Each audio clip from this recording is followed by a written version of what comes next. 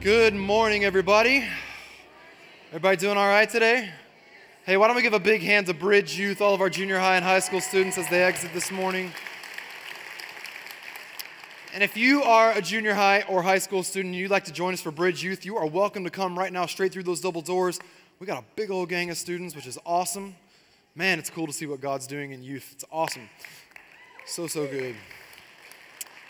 Hey, as they're exiting, I just want to take a moment, welcome everybody today. Thank you so much for being in church today, especially if you are new, if you're a guest with us today. If you are new or newer to the church, we want to help you get plugged in and connected here at the Bridge, and we would love to meet you as well. My name is Zach. I'm one of the pastors here at the church, and I just personally want to give you a quick opportunity to get plugged in and connected here. And the way that we do that is obviously by hanging out and getting to know one another, but we have a team that's here to serve you at the Info Center before you go today. So I want to invite everybody that's a guest, please take the time to stop by the Info Center before you go. Right when you walk through this first set of double doors at the end of service, the Info Center is to your right-hand side, and we have a team that is there to answer your questions if you have any, to do their very best to answer those questions and tell you more about church life, things that are coming up, and how it is that you can get plugged in and connected. We value your participation, your attendance, your presence here today. So thank you so much for being here. And we want to give you a big welcome in just a moment, but let me just say this also.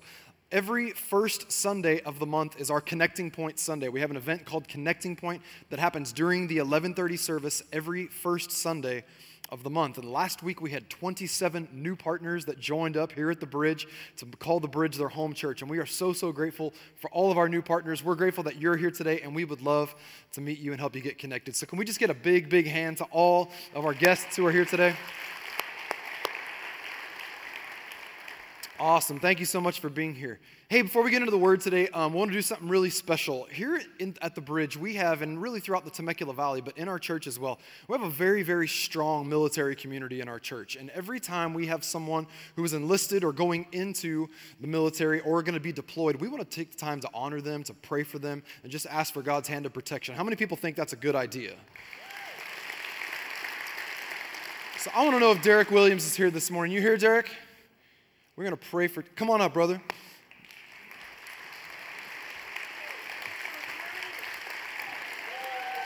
Come on, let's give this guy a hand as he comes up here. Come on up on the platform with me, bro. How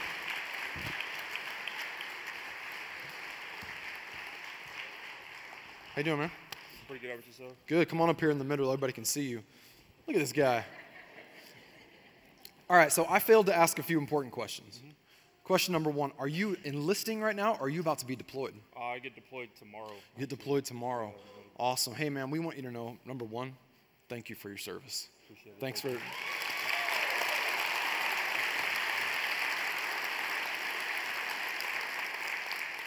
We can't say thank you enough because what you're doing is self-sacrificing, and we recognize that. And we all also recognize that we're the beneficiaries of your sacrifice and what you're doing. So thank you very much. Where are you going? I'm going to Missouri. I'm actually going to boot camp. Oh, you're going to boot camp? Okay. Gotcha. Man, we are so grateful for everything that you're doing and giving of yourself. We believe God's got an awesome plan in front of you, but not just an awesome plan in front of you. We think He's already started a good thing. And anytime anybody in our church is going to leave here, whether it's for deployment or have recently enlisted going into boot camp, we want to honor that, number one, but number two, we want to pray for God's protection in your life. I want you to know, first of all, before we do this, you always have a home here at the Bridge. You got a family of people that are standing with you, agreeing with you, praying for your well-being, for your future, and for your protection as God leads you down the path that He has for you. So thank you so much for your service. Will you, everybody, just extend a hand real quick? Let's just pray for Derek. Let's pray for God's provision and His protection in his life. God, I thank you for the sacrifice that Derek is making. I thank you so much that he is giving of himself so that we can be the beneficiaries of that act, God, and enjoy the freedoms that we have. Father, we thank you that we have freedom because you've given it to us and because men and women fight for our freedom and give of themselves so that we can enjoy it. Today, we do not let that sacrifice go by unnoticed. We pray for Derek today, God. I pray in Jesus' name, number one, that you would give him the desires of his heart. Father, you've put them in there, God. You know the plans that you have for them, God, for him, God. And I pray that you would lead him down every good and perfect path that you have for him. But I pray also, God, that you would block all the paths that you don't want him to walk down, Father. That you would lead him with a hand of protection that looks out for him, God, in his heart, in his mind, in his soul, and in his body, God. That you would go before him and that you would make a way, God. I pray that he would always follow the peace of God that leads him, God. That he would would know that every single decision that's in front of him is led by you, that the steps of a righteous man are ordered by you, God, and that he can lean on you even in the most difficult of times. Father, we recognize that he's about to walk down a road that many of us have not walked down, but there are many in this room who have, and they have come through it and been better for it. So I pray today that you would mold him and shape him and make him into the man that you want him to be. But God, again, lead him, guide him, protect him, and provide for him in this endeavor. We honor him today, and we thank you for your provision. In Jesus' name, amen. Amen. Thanks, brother. Thank you. Yep. Come on, give Derek one more big hand. Let's thank him for his service.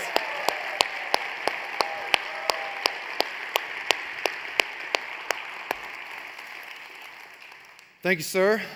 We never want to take that for granted, the people that give of themselves and serve our nation and really serve us. So thank you all so much for joining us in that moment. We're going to jump into God's word right now. So if you have your Bible, would you meet me in Matthew chapter 14? Matthew 14. I want to bring you a message this morning called The Miracle in Your Hands. The Miracle in Your Hands. If you know your Bible very well, and even if you don't, you would know this story very, very well. It's funny, when I first started preaching in church almost 9 years ago, I'll never forget in my first opportunities when I would just kind of read through Scripture, whether it was in my daily reading or just studying different portions of Scripture, there are some passages of Scripture in the Bible that we know very well. And then sometimes you'll walk through a passage that maybe you didn't know very well previously, and God kind of just reveals things to you in the text. And I remember when I first started preaching, I didn't want to preach from the really popular passages because it sounded like that was like the obvious thing to preach about. And I remember like kind of scouring through the Scripture and looking for the things that nobody else preached about or everybody overlooked.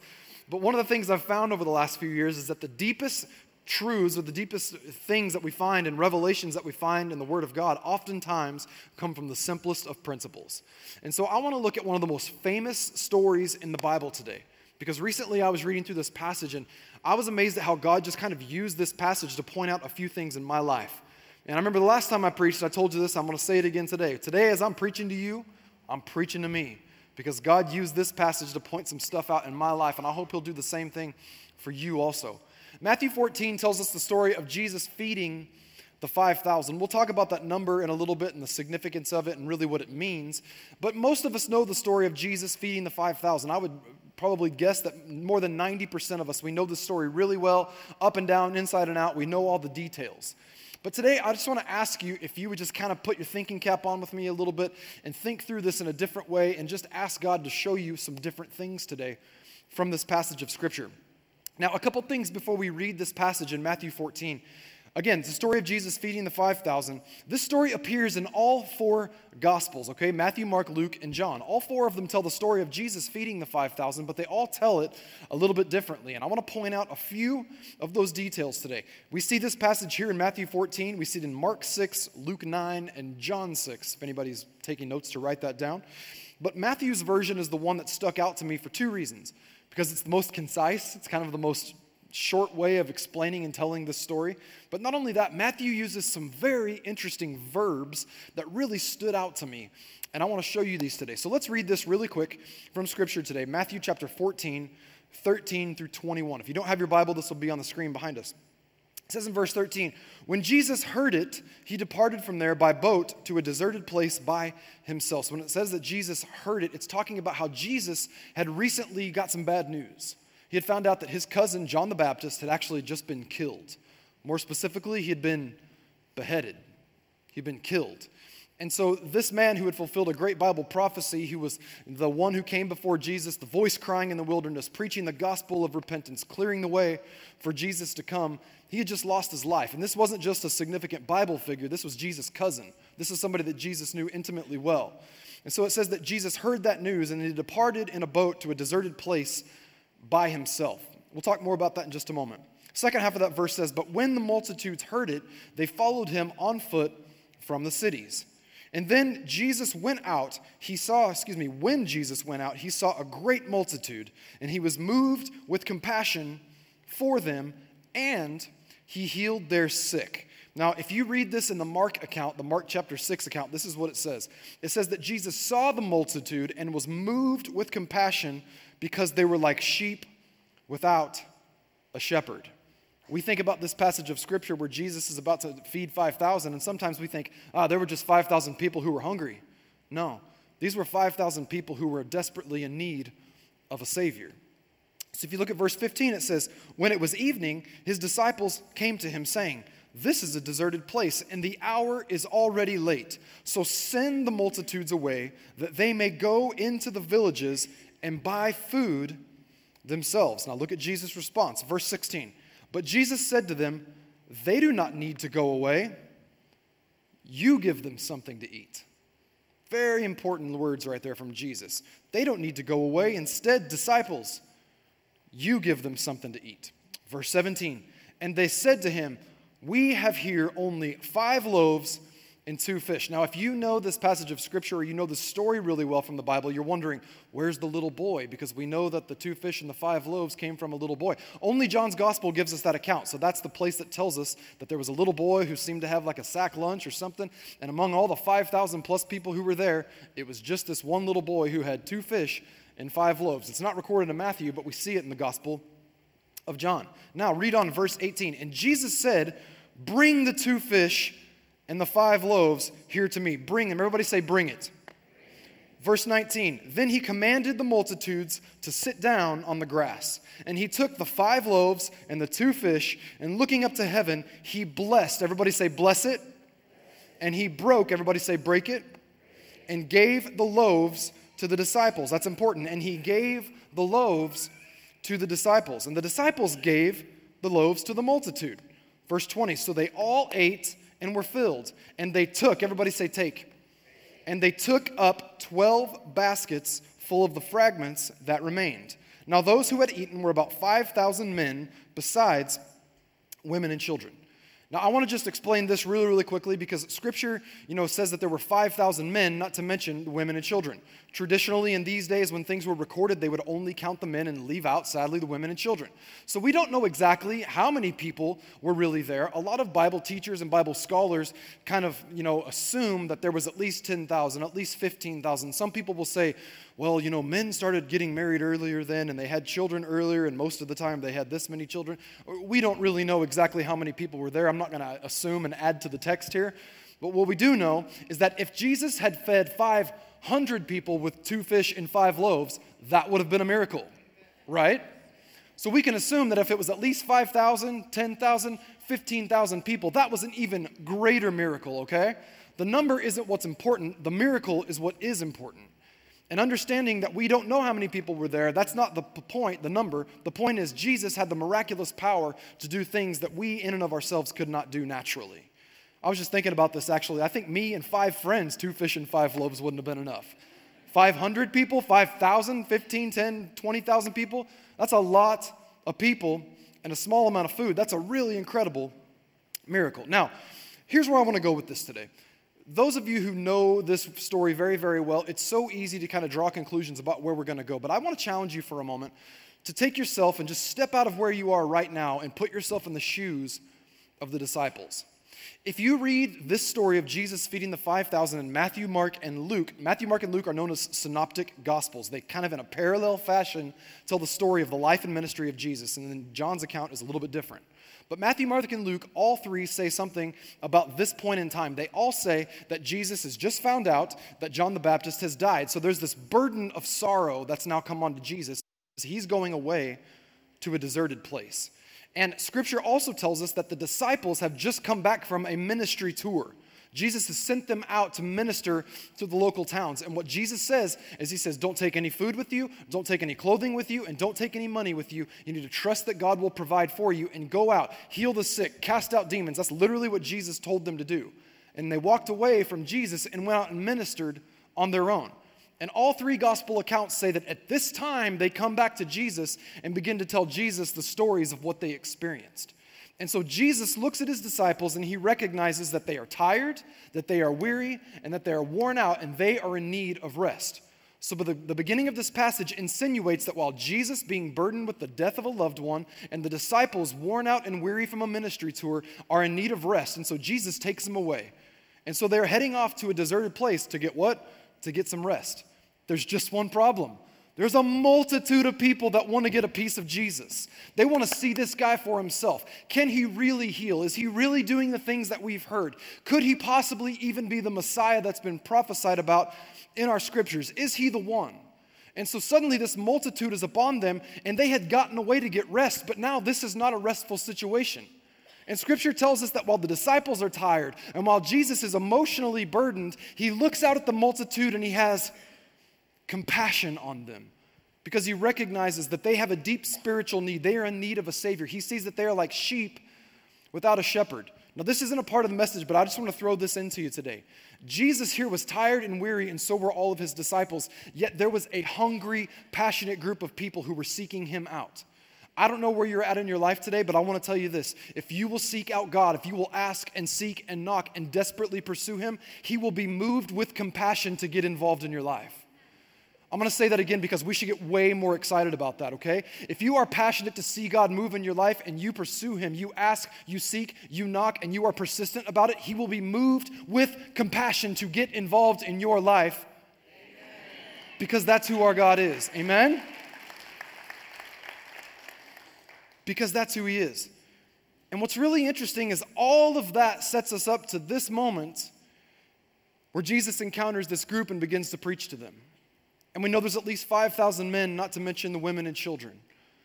Jesus is tired. Jesus is burdened. The disciples are tired. The disciples are hungry. And Scripture tells us in the other passages in the other Gospels, what it says is as the day began to wear away, they begin to get hungry.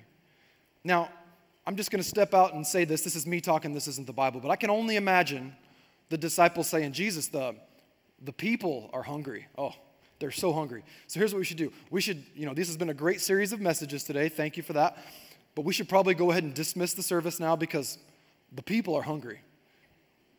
In all reality, the disciples were equally tired and equally hungry because they had gone through a bit of a journey over the previous days themselves.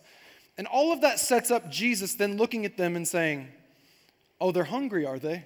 Well, since you've brought this problem to me, let me involve you in the solution.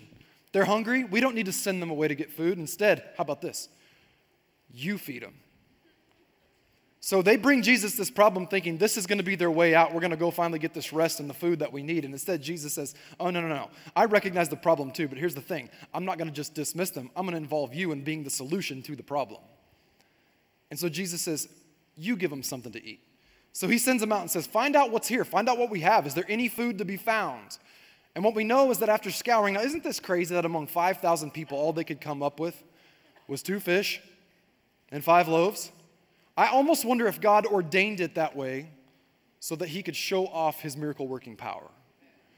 2 fish and 5 loaves. That's it among 5,000 plus people. So he goes out and says, go see what's out there.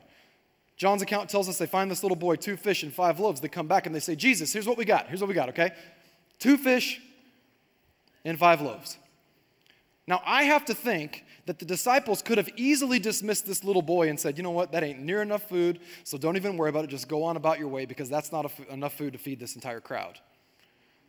But instead, what does Jesus say? Jesus says, okay, we've identified there's 2 fish and 5 loaves. Here's what I want you to do. I want you to bring it to me. Now, I identified a second ago 4 verbs, and you repeated them back to me when we were reading that story. And I want to tell you what these 4 verbs are that are really important, that tell us really some life lessons that the disciples learned in the process of the feeding of the 5,000. Here's what they are. Bring it, bless it, break it, take it. Bring it, bless it, break it, take it. Bring it, bless it, break it, take it. Jesus says, you have 2 fish and 5 loaves. Bring them to me. Bring the 2 fish and the 5 loaves to me. When it comes to bringing the 2 fish and the 5 loaves to Jesus, here's what we need to know.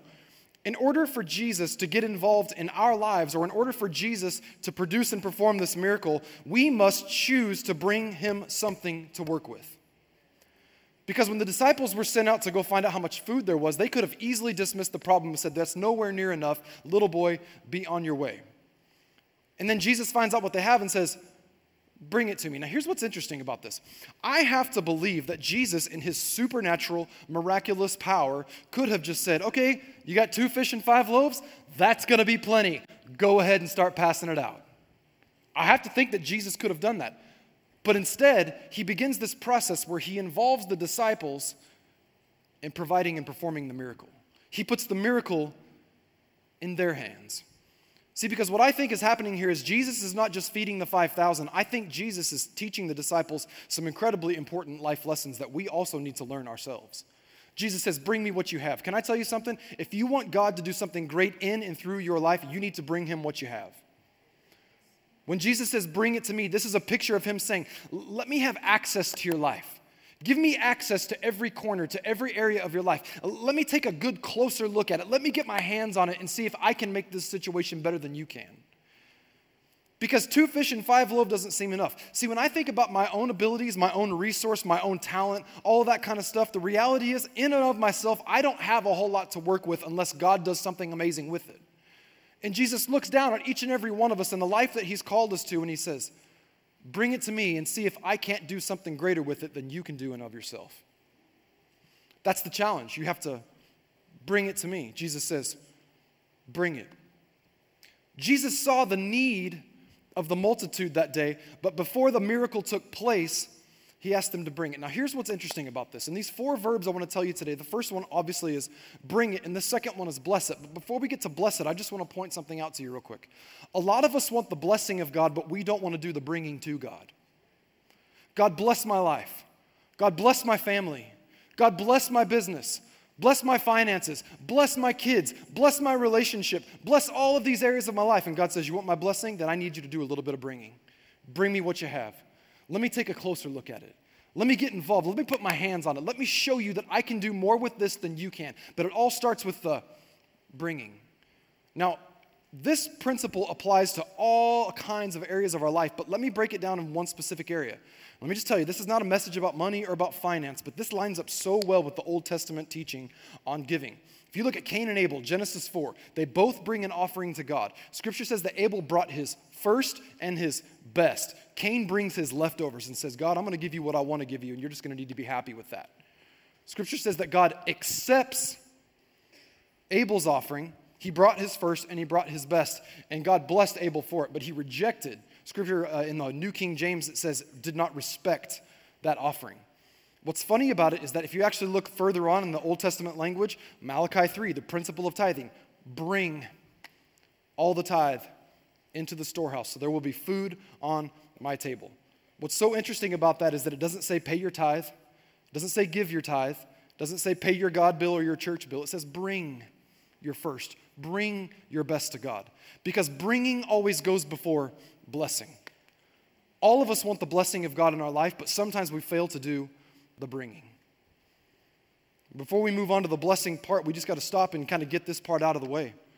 As I read through this passage of Scripture and I saw bring, bless, break, take, it occurred to me that there are areas of my life sometimes that I am not giving God access to. I'm asking him to bless it. I'm expecting him to bless it. But when the blessing doesn't come, I have to stop and ask myself the question, why isn't blessing being poured out into my life? Is it because there's maybe an area of my life that I have not brought to God and given him access to? It's kind of like when you open up a dark closet and you shed some light in there. Are there dark closets of my life that I don't let anybody into? Well, guess what? Those are areas of my life that aren't going to be blessed. Why? Because I have not brought them to God. If we want to find the blessing of God, we have to be responsible to do the bringing to God. Does that make sense to everybody? Bring it, bless it, break it, take it. Let's talk about blessing for just a moment, because if we can do the bringing, what we'll find is that the blessing is available to us. Scripture says there in verse 18 said, Jesus said, bring me the fish and the loaves. But verse 19, it says that when he received the fish and the loaves, he blessed them. Now, here's what's really cool about this. There are 2 facets to this idea of God blessing something in our life. All throughout Scripture, the principle of God's blessing is always related to God's acceptance of us. If we will bring God our lives, bring him who we are, especially bring him our best and even bring him our worst. Say, God, here I am. I'm available to you. I open every corner, every area of my life up to you. What we will find is that God accepts our life as an offering and says, okay, I bless that. I accept that. I receive you. And so when Jesus receives the fish and the loaves, he accepts it as a form of blessing. But what's really cool about this is that you actually read this passage of Scripture in context. In verse 19, the Greek word here for blessing, when it says that Jesus blessed the fish and the loaves, it's this word eulogio, which is where we get our English word eulogy. And it literally means to praise or to celebrate. So Jesus receives what they've brought to him. He receives it as a form of blessing. I receive this. I accept this. But then that word eulogio, celebrate or praise. Jesus prays a prayer of blessing right here. And here's what's funny about this. You know, for me, when I sit down to pray over a meal, I oftentimes find myself kind of praying, Jesus, bless this food to our bodies. Thank you for it. Let us not get sick, that kind of a prayer. And that's okay. There's nothing wrong with praying that, make this nourishing to our bodies. That's an okay prayer. But the way that Jesus actually prayed this prayer in the Hebrew tradition, he prayed a bracha, which is a Hebrew blessing prayer, okay? And these are the words that were traditionally prayed around a meal. These are the words. Listen to this. Blessed are you, Lord our God, King of the universe, who brings forth bread from the earth. That would have been the prayer that Jesus in his Hebrew tradition would have prayed in this moment. I want to read it to you again. Blessed are you, Lord our God, King of the universe, who brings forth bread from the earth. You know what Jesus is doing here? Jesus is praying not a prayer of God, sanctify this bread. He's praying a prayer of thanksgiving, celebration, and gratitude to God. But he's saying, God, you are the one who's created the universe. You are the one who's spoken the earth into existence. You are the one who allows bread to be brought forth from the earth. And if I can identify that you are that all-powerful creative God, then I can also identify that you are about to meet the needs of the 5,000 plus people who are here today. He prays this prayer of identity and gratitude and hope and expectation of the miracle that's about to come. And here's what I want to show you when it comes to the blessing that God wants to put on our life. If we will bring our lives to God, the first blessing is his acceptance, okay? We bring it, he accepts it as a part of blessing. But here's the other form of blessing. The blessing that's happening here is not Jesus just blessing the meal. It's Jesus blessing God and saying, thank you for what you're about to do. Some of us find ourselves in these situations where we need God to provide for us miraculously, supernaturally. We're in a difficult spot and we're like, God, I need you to come through for us. And what oftentimes happens is we forget to praise God along the way in the process in order to water that seed and see it one day come to fruition. Because if we will understand that progress always has a process, we will praise God along the way in the process, watering that seed until the day comes that we hold the harvest in our hand. Scripture talks about at the very beginning of Genesis that God ordained this thing from the beginning, seed time and harvest. We believe in the seed. God, I give you my life. God, I give you my resource. God, I give you my finance, whatever it is. And I also believe in this harvest over here. But time, I don't want to wait. Pastor Gary talked about this last week. This is what a lot of us do. I'm willing to plant the seed, and I'm really hungry for the harvest. But seed, time, and harvest, hurry up, God. Where are you at? How long is this going to take? What's the deal? And pretty soon what happens is we stop praising God for the thing we're believing him to do, and we start complaining to God because it's not happening fast enough. And Jesus offers up this prayer of blessing where he says, God, you are the creator of heaven and earth. You're the one who brings forth bread from the earth. And if you are a creator who can speak things into existence, then I know that this miracle is not going to be too difficult for you. I praise you and I believe that an expectation you are about to provide for every single person who is here today. We have to reach to a place in our life where we understand that when we bring our life to God, even if we haven't yet seen all the things that we're believing for, we have to praise him in the process because praise waters the seed of the fruit that is to come. Come on, is everybody with me this morning? Praise waters the seed of the fruit that is to come. Bring it so I can bless it. But here's the funny part. We talk about harvest. You know, a lot of us old-time Christians that, especially if you come from a Pentecostal or a charismatic background, we're like, woo, the harvest is coming. Here's the thing about harvest. Harvest is hard work. Because harvest means I got to go out and I got to pick it off the crop myself. It means that I got to make plans to make sure that as the fruit comes in, I'm going out and doing the work to bring it all in. Harvest is hard work. It's not like God just switches the magic switch and suddenly it all just appears in my barrels. No, we have to be willing to go out and do the work. And that leads us to the third part. Bring it, bless it. But here's where the rubber meets the road. Jesus says, bring it to me. And Jesus is about to break it. And verse 19 goes on and talks about how after the bread had been broken, he took it, he blessed it, and he broke it. In order for Jesus to distribute the miracle, he first had to break it. The breaking of the bread opens the door to the distribution of the miracle. Now, here's the thing I want to show you, and this is where God's working on me, okay? Let me be really honest with you. If you look at the other gospel accounts of this story, it says, and right here in Matthew, it says that Jesus told the people, the multitude, that before he distributed the fish and the loaves, to sit down on the grass. Other accounts say that he told the disciples to go out and organize these people into groups of 50s and 100s. Now, think about this. 12 disciples, tired, weary, worn out, and hungry. Okay, you want to see a miracle happen? Here's what I need you to do. I'm going to need you to run out there among all these people. I need you to organize them into groups of 50 and 100. That sounds easy, right? Well, there's 5,000 men who are already hungry. That's a big enough problem. Try organizing that bunch, okay? And as they're complaining about how hungry they are, their wives are like, shut up, honey. They know you're hungry. I think they're trying to get to it. And on top of that, you got children running around all over the place, and trying to get them together is like herding cats. So that's a difficult process. And Jesus says, why don't you 12 go out and organize these 15,000 people into groups of 50s and 100s? Why? Because the harvest is work. And if we want God's provision, we're going to have to be willing to get our hands dirty and let him work through us and work with us. Now, here's the thing that gets me right here. Essentially what Jesus is saying is, I'm a God of order. I'm a God of structure. And this is a multitude that's kind of a mess. And if this miracle is going to go and take place, I'm going to break the bread, but I need to find some order among the multitude. You know what I've found? Is that in this story, Jesus wasn't just breaking bread. I believe that Jesus was breaking the disciples. Because he's teaching them a life lesson about the ministry that's still in front of them. That if they will be willing to do the work, God will bring about the harvest.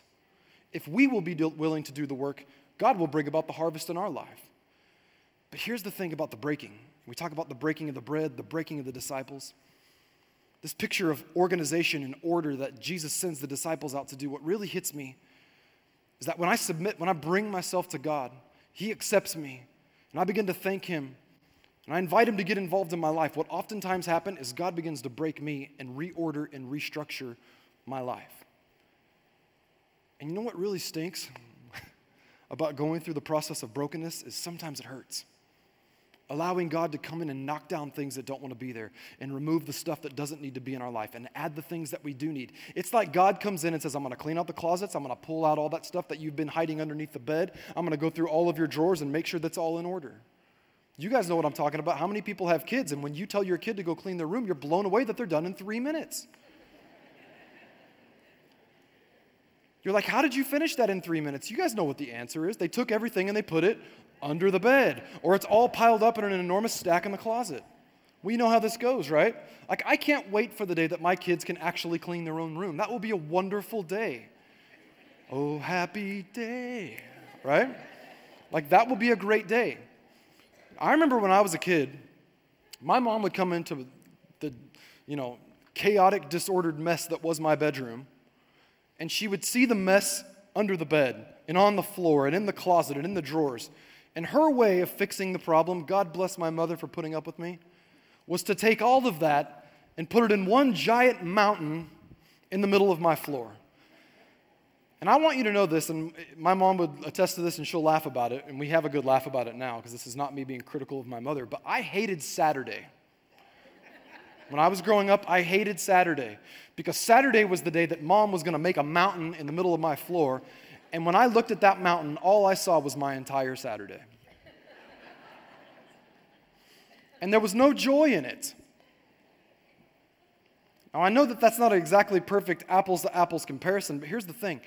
When we give God access to our life, when he accepts us, and we start to walk in his direction, one of the things that's going to happen is God is going to want to bring some order into our life, and it might mean breaking some things down in us. And thinking about the broken or the breaking process can sometimes be painful. God, I don't want you to go and start messing things up, making big mountains of stuff that needs to be thrown away in my life. I don't want you to go through my drawers and go through my closet and reach down under my bed. There's a lot of stuff that's been there for a long time. I don't want to deal with that. It's been quite comfortable right there. And God's like, yeah, but you know what? I've been wanting to pour out some miraculous blessing in your life, but I can't do it unless you're willing to break some things down and let me bring some new order into your life.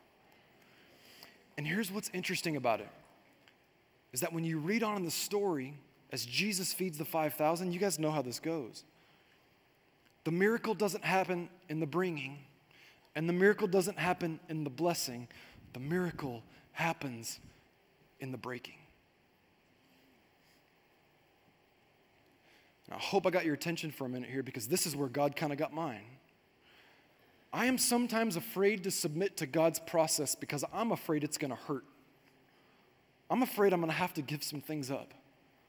I'm afraid that what I end with is going to be less than what I started with if I submit my life to God. But yet I want God to bless my life, and I want God to pour out His miraculous provision in all of these different areas of my life. And God says, you want me to do that? You want me to bless your life and bring miracles into your life and bring provision into your life? That's great, but you got to let me break some things down and bring some new order and structure into your life. And every single time that I want to quit that process, you know what I have to remind myself? The miracle isn't in the bringing, and the miracle isn't in the blessing. The miracle is in the breaking. Because the scripture says that when Jesus broke the bread, what did He do? He didn't say to the multitude, hey, everybody come and get it. He gave it to the disciples, and they distributed it to the people. What am I trying to say? God wants to do a miracle, but if we're not willing to submit our lives to His process, we might not ever get to hold it in our hands. See, I don't know from Scripture exactly how this happened. Scripture doesn't tell us if Jesus started breaking the bread, and in that moment, just miraculously more bread kept coming and coming and coming and coming until there was just a big pile of it, and they could just distribute it, and it was no problem. Scripture doesn't tell us that. Scripture doesn't say that Jesus gave the disciples the bread and they went out and they began to break it, and as they broke it more and more and more and more and more just kept coming. We don't exactly know how it happened. What we do know is that everybody was fed, everybody was full and satisfied. And I think the reason why Scripture doesn't tell us exactly how it happened is because sometimes we need to trust God in the process even if we don't know how He's going to do it. Sometimes we need to trust God in the process even if we don't know how He's going to provide for us. And I think God calls us to do that, to trust Him, to submit to that process. You know, Scripture says that for the joy set before Him, Christ endured the cross. Jesus looked at the cross and He realized, this is going to hurt. This is going to be painful. In fact, this is going to break me, my physical body.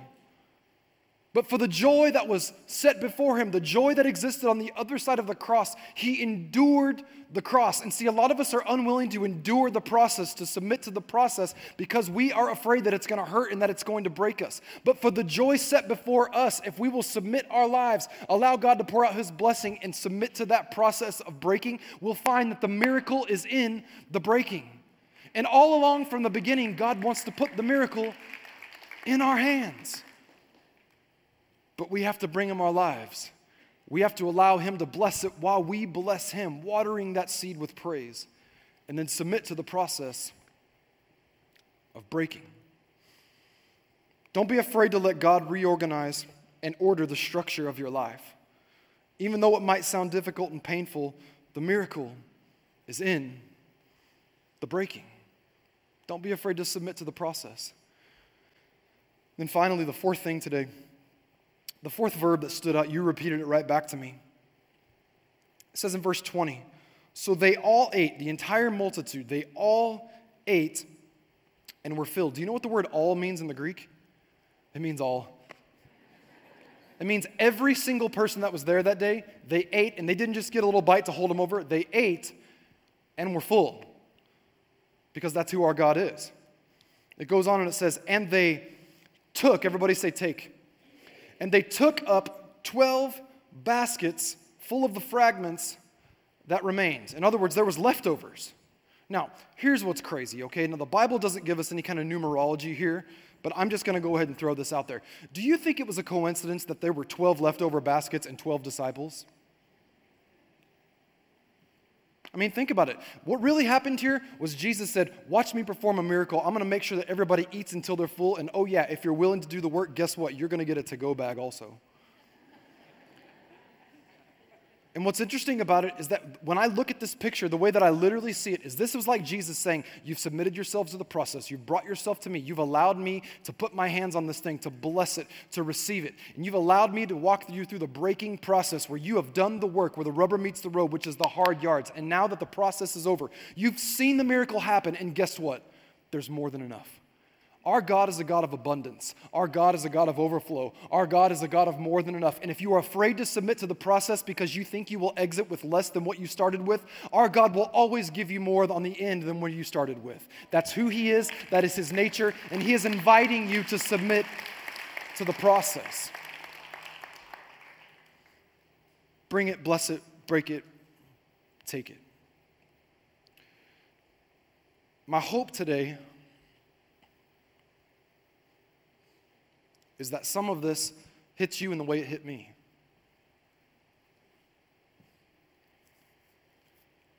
It's hard to have God, the Holy Spirit, just kind of point his finger and say, hey, there's an area of your life that you have not brought to me.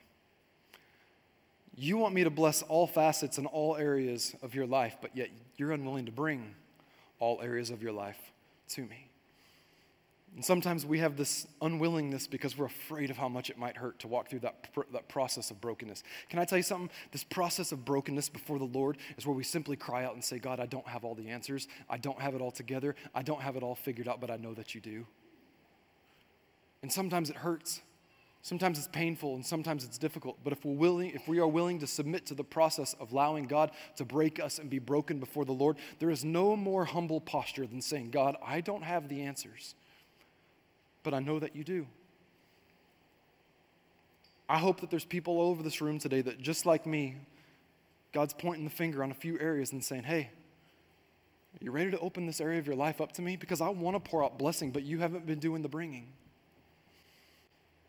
I hope that this morning God is saying, if you'll bring it to me, if you'll submit to the process, let me get involved. There might be a few things that get broke, but watch me reorder and restructure and reorganize your life.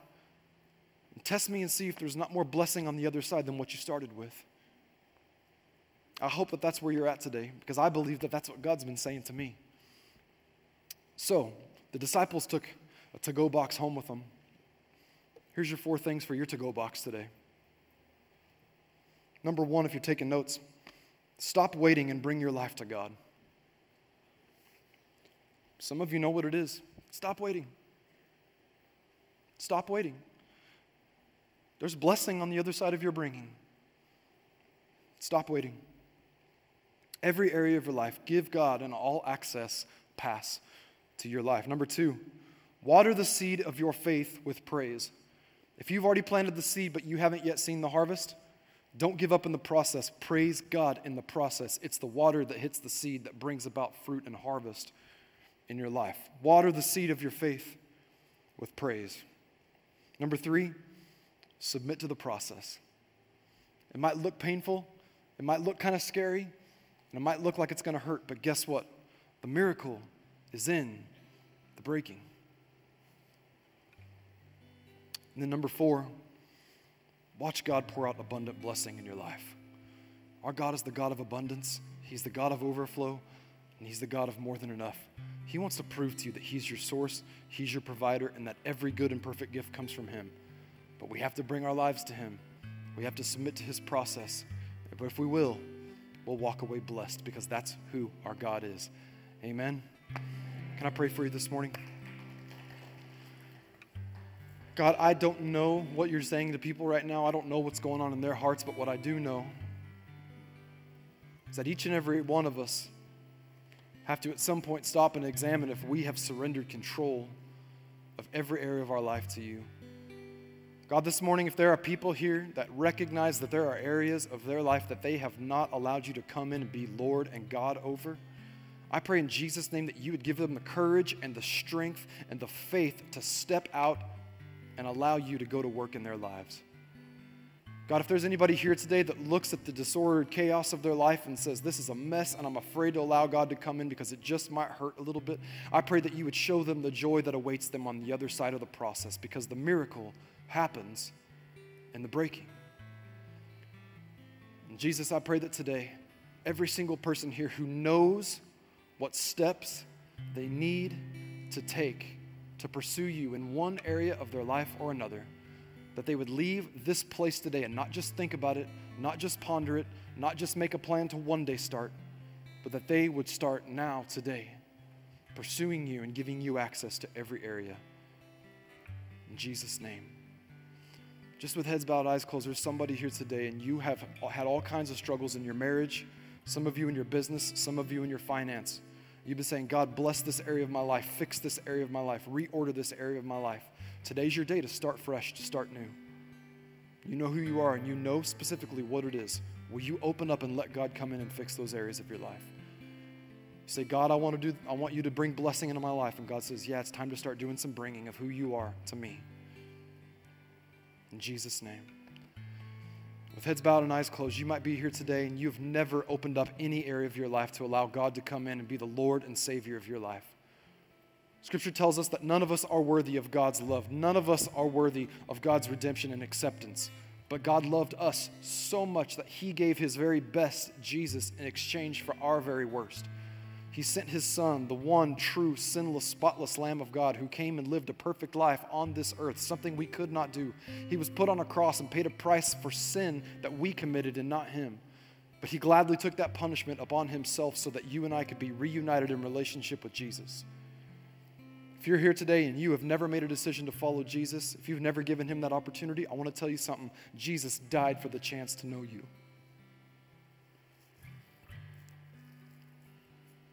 And all we have to do is believe that he did that for us, confess it with our mouth. It's a simple prayer of acceptance, saying, Jesus, I accept you and I want to follow you. I'm going to pray that prayer right now, and I'll invite every single person here to follow after me and repeat these words. Say it right out loud with everything you got. Everybody in the house, say, Jesus, I thank you for going to the cross for me. Thank you for paying the price that I could not pay. I believe you died for me. I believe you were raised to life so that I could live again. Today I choose you. Today I will follow you. I will learn your ways. I believe you're my Savior, and I want you to be the Lord of my life. In Jesus' name, amen. Amen. Hey, we're almost done this morning, so please, everybody, just hang tight till the very end of service because this is so important, just out of honor and respect for everybody else around. If you made a decision to follow Jesus today, we want to help you. That's the end of one journey and the beginning of a new one. We have a simple tool we want to put in your hand. It's a small book called The Next 7 Days. This isn't about us. It's about you and a relationship with God. We want to help you in any way that we can. After service, we'll have some prayer teams right down here at the front of the stage. Just walk right up. Let them know today you made a decision to follow Jesus. You want to get the book. They'll give it to you. We don't need anything from you, but we're happy to help in any way that we possibly can. You need someone to encourage you, to stand with you, to agree with you. That's why our prayer teams are here, so take advantage of it, please.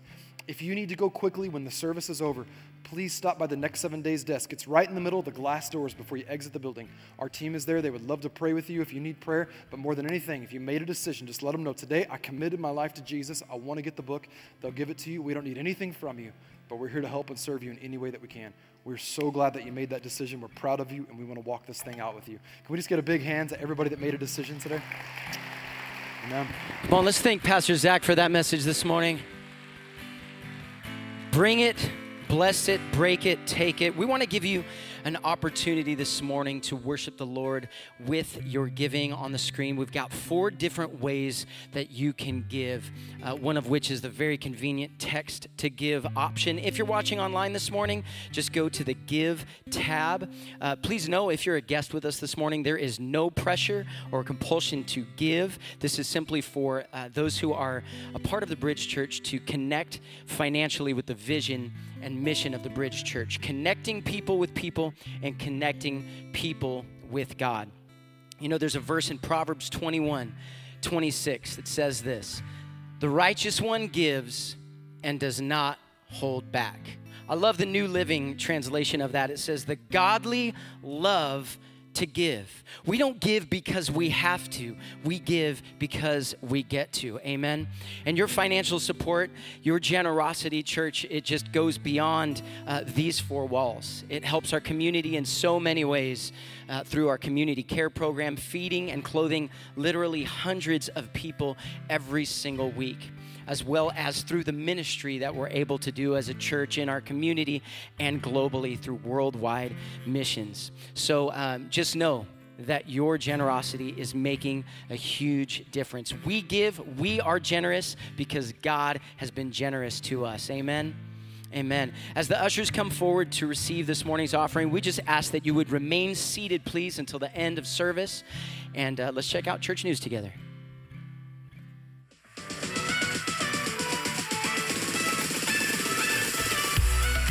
Good morning, everyone, and welcome to The Bridge. My name is Ashley, and I want to give you a very special welcome today. We hope that you enjoy your morning in church and that you and your family have a wonderful time with us. Summer is in full effect, and we want to help you stay connected throughout the season. Here's a look at what's happening in the days ahead. We hope you'll find your place and be a part of what God's doing here at The Bridge.